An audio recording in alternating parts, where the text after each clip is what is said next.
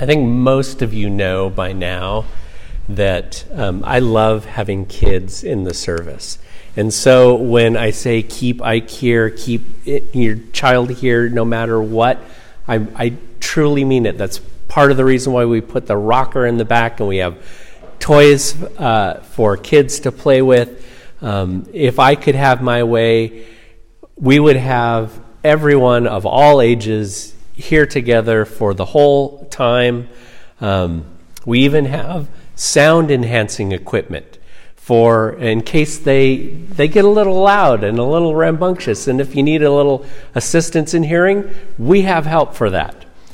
And years ago, I asked that we move the scripture readings to an earlier part of the service so that we could all be together, all ages, to hear the Word of God.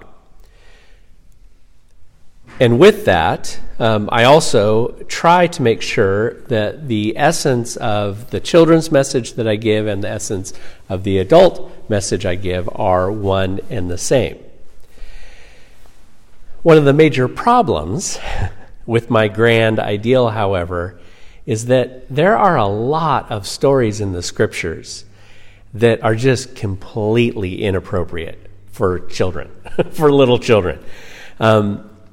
Inappropriate not so much because they are too complex for their minds, that comes up occasionally, but it's more so that they're inappropriate because they are far too graphic in their depiction of violence and sex and evil in general.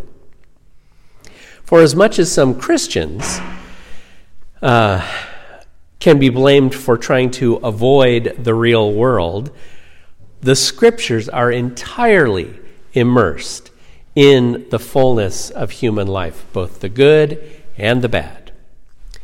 I sometimes worry about some of the scriptures that I will be reading, knowing that there are going to be kids hearing. I worry that they will give the kids, and even some of us adults, nightmares. And every now and then, I come across a story like the one for this morning when I just couldn't do it. I would not read this in front of the kids. The story was just too graphic for young minds. And yet, these stories are in our Bible, our holy scriptures. For us adults, these are stories that we are meant to hear for whatever reasons. And so this morning, for the kids, I skipped over our main text, the gospel reading. I've mentioned this before, from Advent through a little bit past Easter. This year I'm following the what's called the Protestant Common Lectionary, which is a group of people who have chosen the scripture readings for each Sunday for the entire year for any Protestant churches that would like to use and follow the same guide. And this year they're working through the gospel according to Matthew, which is the gospel that we were set to look through anyway. So I decided, okay, I'll let the lectionary editors decide what gospel readings we have each Sunday. So they are responsible for this morning's selection, and I wanted to make sure that that's why I'm doing this. I'm not otherwise inclined to just focus on this particular story. And for the kids, like I said, I just couldn't do it. But for us adults, here we go. Matthew chapter 14, verse 1. At that time, Herod the Tetrarch heard the reports about Jesus, and he said to his attendants, "This is John the Baptist. He has risen from the dead. This is why miraculous powers are at work in him." Now Herod had arrested John and bound him and put him in prison because of Herodias, his brother Philip's wife. For John had been saying to him, "It is not lawful for you to have her." Herod wanted to kill John, but he was afraid of the people because they considered John a prophet. On Herod's birthday, the daughter of Herodias danced for them and pleased Herod so much that he promised with an oath to give her whatever she asked. Prompted by her mother, she said, "Give me here on a platter the head of John the Baptist." The king was distressed, but because of his oaths and his dinner guests, he ordered that her request be granted, and he had John beheaded in the prison. His head was brought on a platter and given to the girl, who carried it to her mother. John's disciples came and took his body and buried it. Then they went and told Jesus. This is the word of the Lord. Thanks, I guess. Let's be sure that we are clear about the evil that is at work in this story. Herod the Tetrarch was one of the many sons of Herod the Great, which we had read about last week.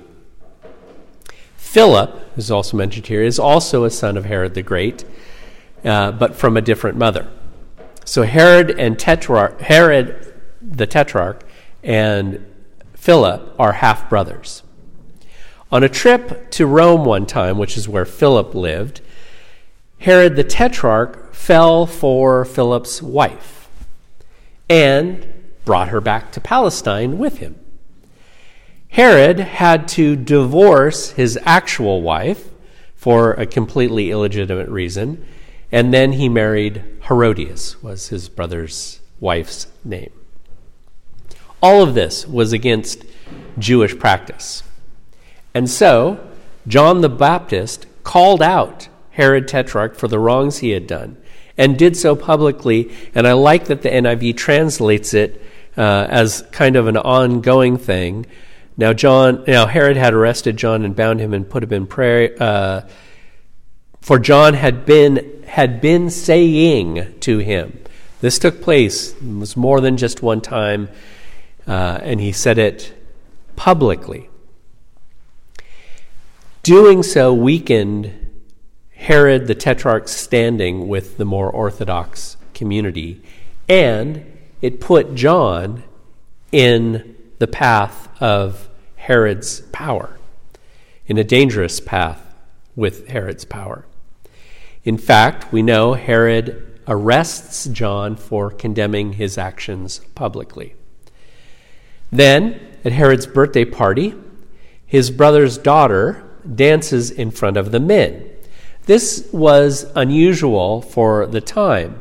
Dale Bruner, former professor at Whitworth, writes that dancing was actually in vogue in first century Jewish life. I know Dale Bruner well enough that even though he wrote this in the 80s, or 90s, he was not thinking of Madonna when he wrote that dancing was in vogue. But every time I read that, I think of that. But dancing was in vogue in first century Jewish life as a sign of joy, but it was usually practiced almost exclusively by men, even rabbis. Bruner also gives some background on how this story's portrayal of the two women written about it is unusual for the Gospels. He points out, quote, "The women in this story are unique.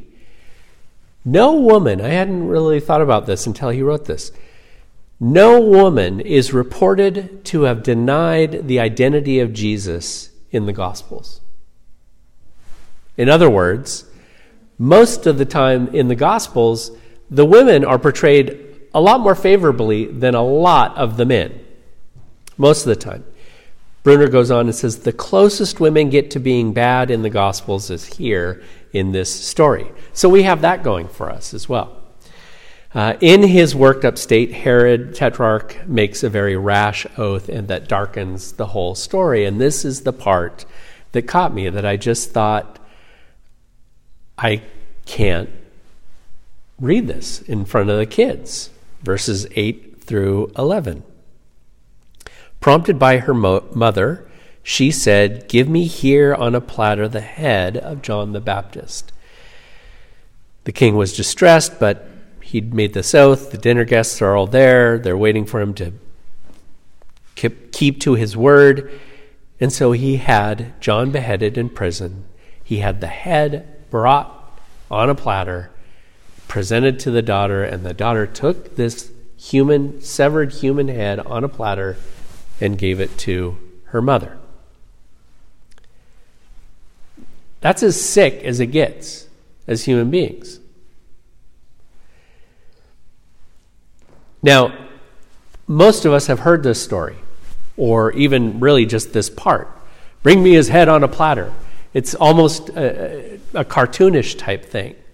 But that's not the way the scriptures depict this. This is a severed human head on a platter. And then, again, so for us as adults, okay, we might have been deadened to this somewhat. Hopefully this sort of brings it up. But just think about if the kids had been here and we're talking about this. I just couldn't do it. And then the story closes with John's best friends coming to claim the rest of his body without the head to bury at least what they could. And we don't know what happened to the severed head after this. And that's our gospel story for this morning. That's it. This is what they gave us to work with. What on earth is the purpose of this story being in our Holy Scriptures? And why, out of all the stories that the editors of the Common Lectionary could have picked, did they pick this story? There's no mention of God or encounter with God of any significance. There's no great revelation or change for the good. In fact, Dale Bruner sums up our story. Everything Jesus commanded against in his Sermon on the Mount contributed to the death of the Baptist at the palace. Disrespect for the law, bitter anger, lust, adultery, oaths, revenge, and hatred. Everything he preached against in the Sermon on the Mount is present here. I can't speak for God or for the editors of the lectionary. They may have very different reasons for their uses of this story. But for me, and I think for many of us, at least one thing this story does is assure us that our God and our scriptures confront the real world.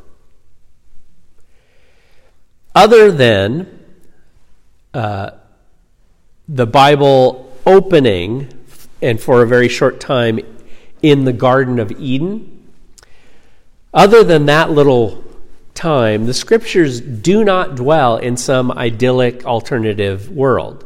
Jesus wasn't born once upon a time or in a galaxy far, far away. Jesus confronted the same world that we live in, a world with adultery and anger and unjust imprisonment, a world of lust and revenge and vicious murder. And yet, even confronting all of that directly, God still encourages us to have hope in the Anointed One. Isaiah saw it centuries before. I love the way that ends about this servant Redeemer. This is what the Lord says, the Redeemer, the Holy One of Israel. In the time of my favor, I will answer you, and in the day of salvation, I will help you. I will keep you and make you to be a covenant for the people, to restore the land, and to reassign its desolate inheritances, to say to the captives, come out, and to those in darkness, be free. And Paul writes to the church in Corinth and to all people, grace and peace to you from God our Father and the Lord Jesus Christ. I always thank God for you because of this grace given you in Christ Jesus. For in him you have been enriched in every way, in all your speaking and all your knowledge, because our testimony about Christ was confirmed in you. Therefore, you do not lack any spiritual gift, as you eagerly wait for our Lord Jesus Christ to be revealed. He will keep you strong to the end, so that you will be blameless on the day of our Lord Jesus Christ. God, who has called you into fellowship with his Son, Christ Jesus our Lord, is faithful. These words are so much more powerful for me, knowing that they were written even with a full understanding and awareness of the real world that we live in. One of the most troubling issues for many of us these days, we've shared this recently, is trying to confront the real world, while at the same time maintaining or even trying to find peace in our spirits. Being aware of what's really happening to people and to the planet, while at the same time being just as aware of the presence of God within us and around us. Our scriptures reveal this same conflict, confronting the real world and maintaining hope and peace. And I think by the scriptures doing this, I believe they also give us at least some direction for us to take. And that is that we won't find peace by hiding. Jesus regularly confronted real evil, pain, and suffering. And it's with his Spirit at work in us that we have the power to do the same. Every now and then we also see Christ's Spirit at work in the lives of human beings, confronting the real world in ways that give us courage to do the same. Tomorrow we celebrate the life of one of the most important human beings, important such persons in the history of our country, the Reverend Dr. Martin Luther King Jr. Somehow, this man confronted the fullness of our world, our real world, all its hatred and violence and wickedness, and at the same time acted in peaceful ways, with protest, prayer, and spiritual strength. He is an exceptional follower of Christ for us to honor.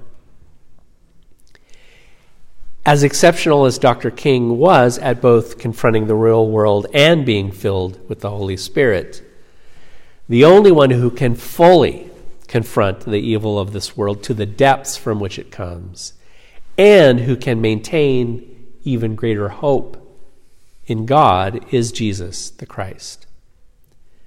But the good news is he is with us here in all of our reality.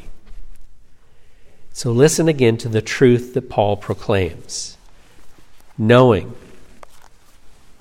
that the scriptures have confronted fully, and Paul knows what's happening in this world.